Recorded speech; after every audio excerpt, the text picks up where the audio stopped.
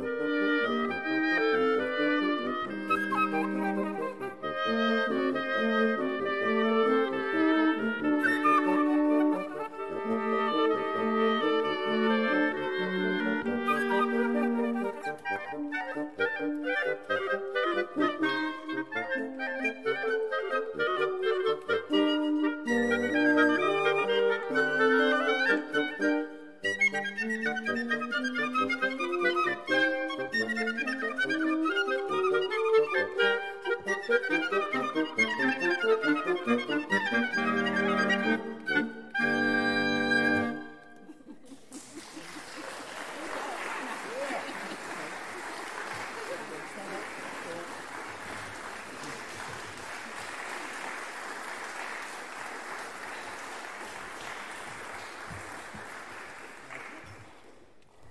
we have one more piece in our program, and thank you all for coming. And our maestro here will announce what this next piece is. It's Monty Python's Flying Circus!